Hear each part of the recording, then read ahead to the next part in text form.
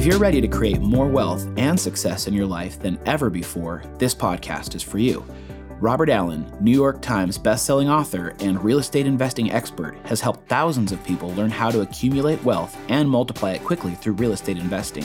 If you're ready to move forward faster and create the wealth you've always dreamed about, then we have exactly what you need on No Money Down with Robert Allen.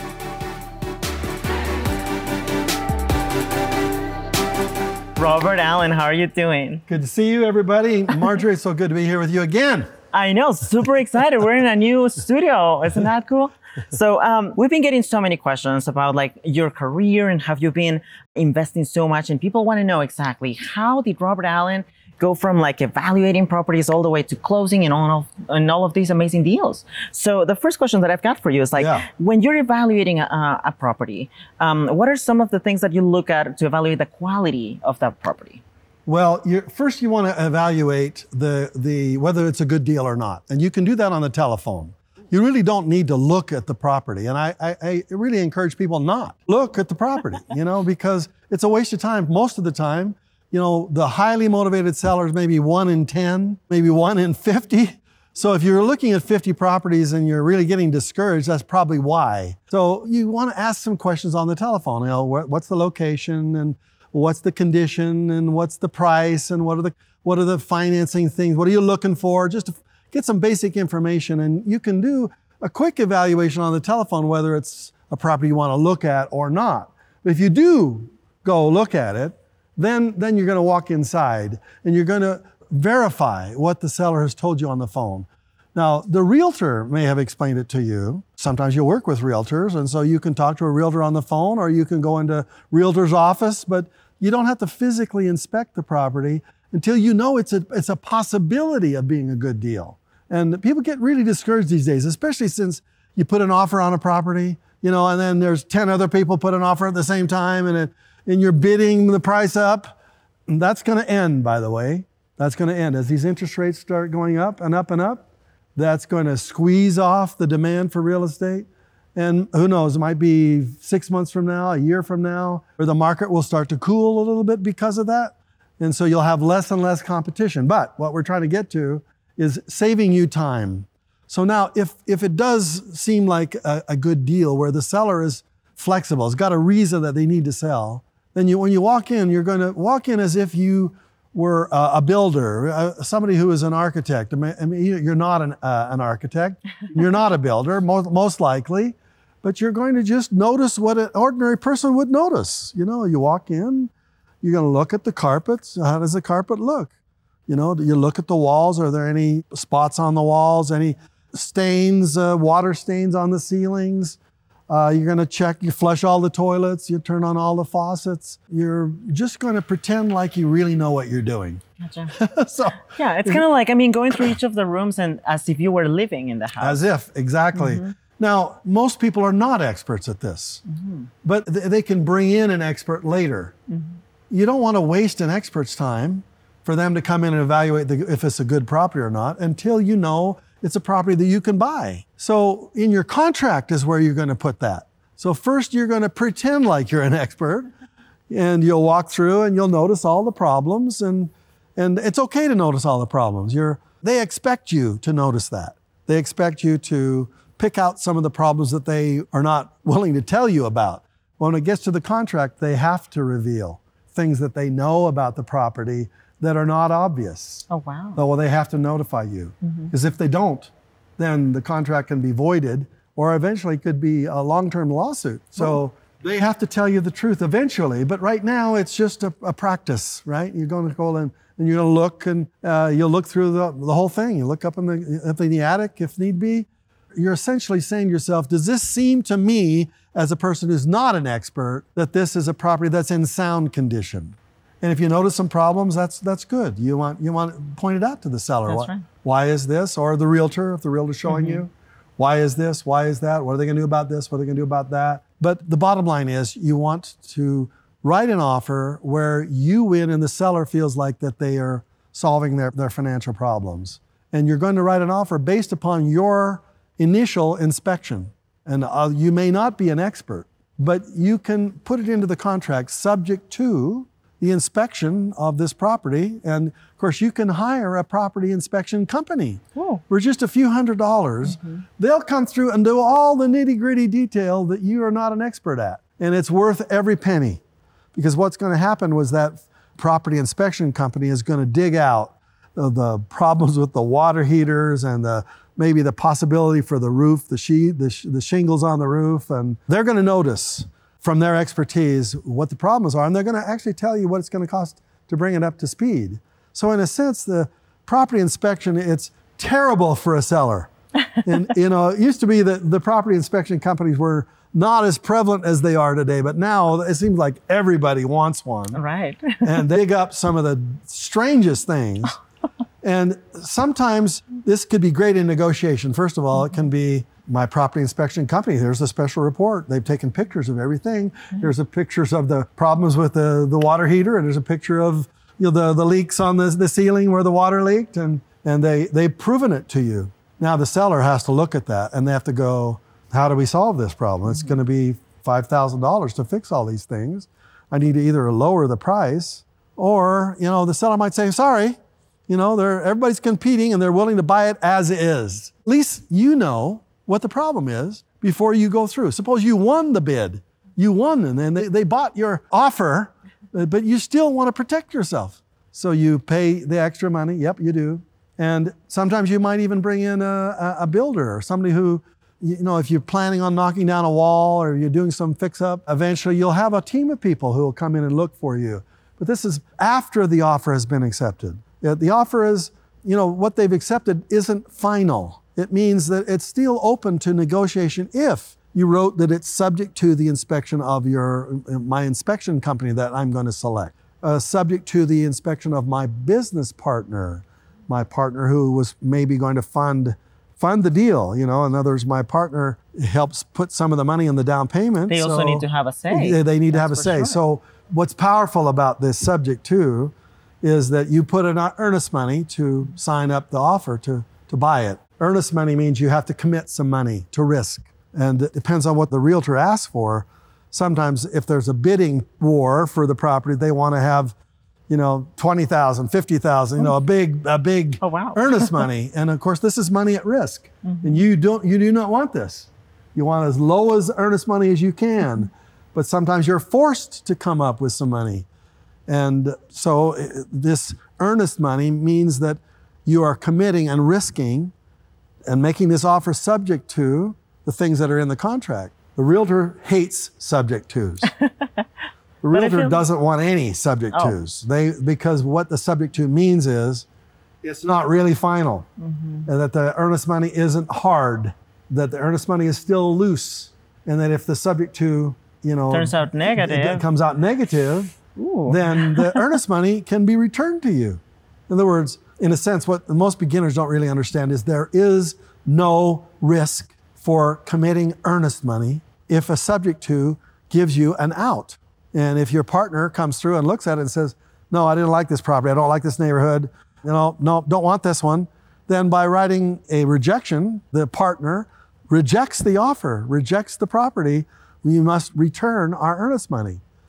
And so if the earnest money is kept at a title company, an escrow company, then the escrow company reads the contract, says that it's subject to this partner who says that he must sign off on it. If the partner doesn't sign off, then the escrow company is required to give you your money back. Right. So most beginners are really afraid of that, but there's no risk. So basically you can make a risk-free offer if there's some subject twos in there. One other subject to you want to add to your offer, we're kind of talking about the whole big picture all at once, is you want to write your name and or assigns. Oh. What that means is you'll for? Put your real name in or whatever business name you want to use, and then you'll write and/or assigns, ASSIGNS. That means that if you make this offer and it is accepted by the seller, then you and or whomever you assign this contract to could close on this contract as if they were you. So interesting. So it's kind of like giving them the power to do so, even if you were not present. It gives them a short-term option. Interesting. So say you wrote, I'll give you cash in 60 days, and you'll get all cash. But you don't have any cash. Oh. You just have enough money for the earnest money. If you have a partner who wants to buy this property and you can flip it to them. You could literally wholesale it to them. You could say, I bought the property, it's worth $300. The seller's accepted my offer at $275. If you give me $5,000 cash, then you can be my assigns. I'll assign this paper to you.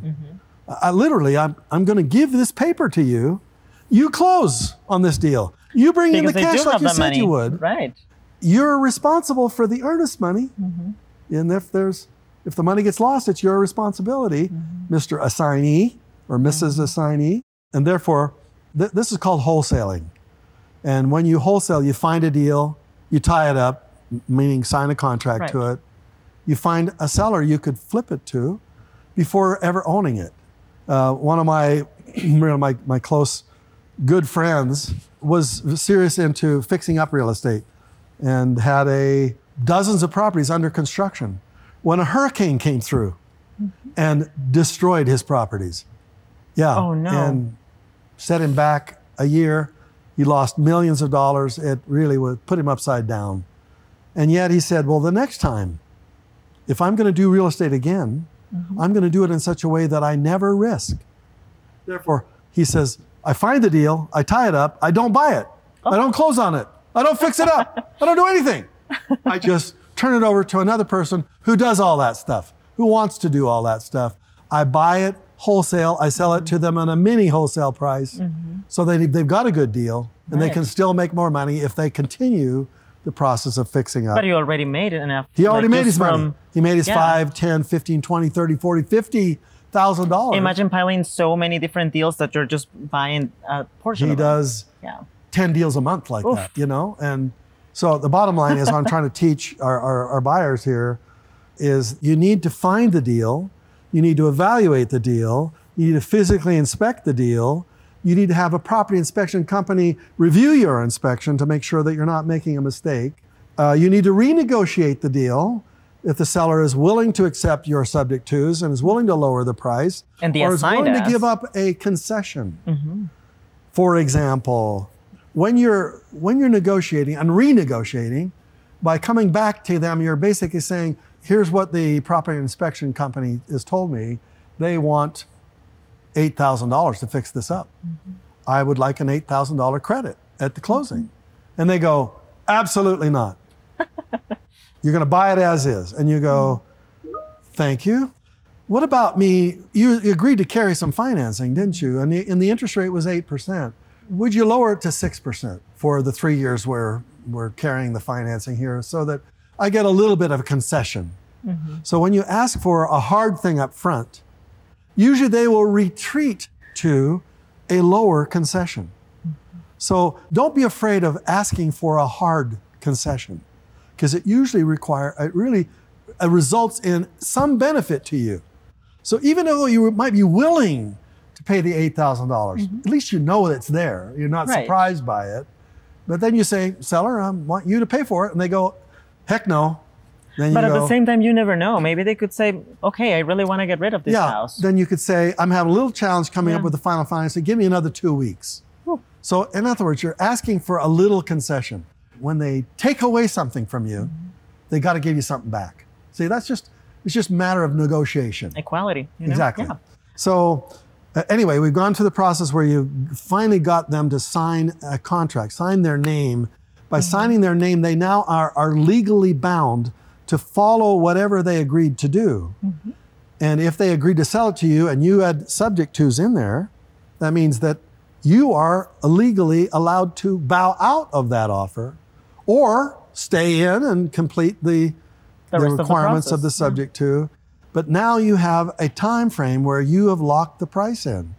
And sometimes other people who are in the bidding war, if you know who happen to find out who they are, you could say to them, hey, I won the bid, but if you want to close in my place, give me $5,000 and it's yours. And it's interesting because you're also using them as your network of future investors into that one property that you just closed on. Exactly. Yeah. And eventually you will build up, as you're explaining, a list of people who are looking for deals. And that's who you would go to. You would say, I've got the property. It's all tied up. It's ready to go. Let's go look at it. You know? Yeah. And they drive by it. They like it. They go, yeah, it is. How much is it? Well, it just happens to be about $10,000 more than the contract already closed. And you can tell them. You can say, I did the work. I found the deal. I tied it up. My finder's fee is 5, 8, 9, 10, 12, 30, 40, 50. You know, it depends on how low the deal is, how good the deal is. And one of my students flipped a property like that for $15,000. Another one of my students just recently flipped it for like $17,000 on a property that they didn't even own. He just flipped the document, right? Yeah. Oh, wow. Just by flipping the paper. That's it. So, you know, we have what I call results generating activities. That means you can go look at real estate. That doesn't generate a result. It only generates a result if you get a yes or a no. So that means you have to write an offer. And if you write an offer, they more than likely will come back. And they'll say, hell no, or no way. Or if they do, you'll say, well, then write me the counteroffer and say, you're willing to accept what? What are you willing to accept? Just tell me. And give me that written counteroffer. You want them to get a written counteroffer. Like, I know I reject your first offer, but I will accept this second offer. Therefore, you're now in a negotiation. But until that time, you don't have a result that would generate, or an activity that would generate a result. The result you want is a yes or a no. And if you haven't got a yes or a no, you haven't done enough. So most people they'll spin their wheels. They'll read books, they'll go to seminars, they'll go look at some properties, they'll sign up for some classes, they'll get a process of how to evaluate real estate around the United States. It's $100 a month for evaluating properties. They'll spend all this money, but they won't go to the final step. And go for the deal. Yeah. I got to get a yes or a no. And they're afraid to write an offer because they're afraid that they're going to get caught. Somehow it'll be, they'll pay too much, or the seller will take advantage of them. Remember, when you write an offer with a subject to clause, there's no risk. So if there's no risk, why wouldn't you write 100 offers? Really? Right. Seriously. Why wouldn't you write 100 offers? You got 100 no's. Especially because you do have those protections within the contract that allow you to just get out of there if you don't want to have that deal or not. So beginners, don't be afraid. Write offers. Be rejected. It doesn't hurt. Because every once in a while they'll say yes. If they say yes, then you have a real opportunity to profit. Because somebody's looking for deals right now. That's right. They've got Fortune 500 companies that are looking for real estate deals and buying up 100 houses packages at a time. You got individual investors all over the country. There's so much money chasing so many deals. The hardest thing is to find deals. When you find a deal and you tie it up, money's waiting for you. And you never know, because you could have these many hundreds of no's, but that one yes could truly change your life. Then again, thank you so much, Robert. You're welcome. And thank you to our audience for staying with us in this episode. We're gonna see you on the next one to see part 2 to take your property all the way to closing. See ya.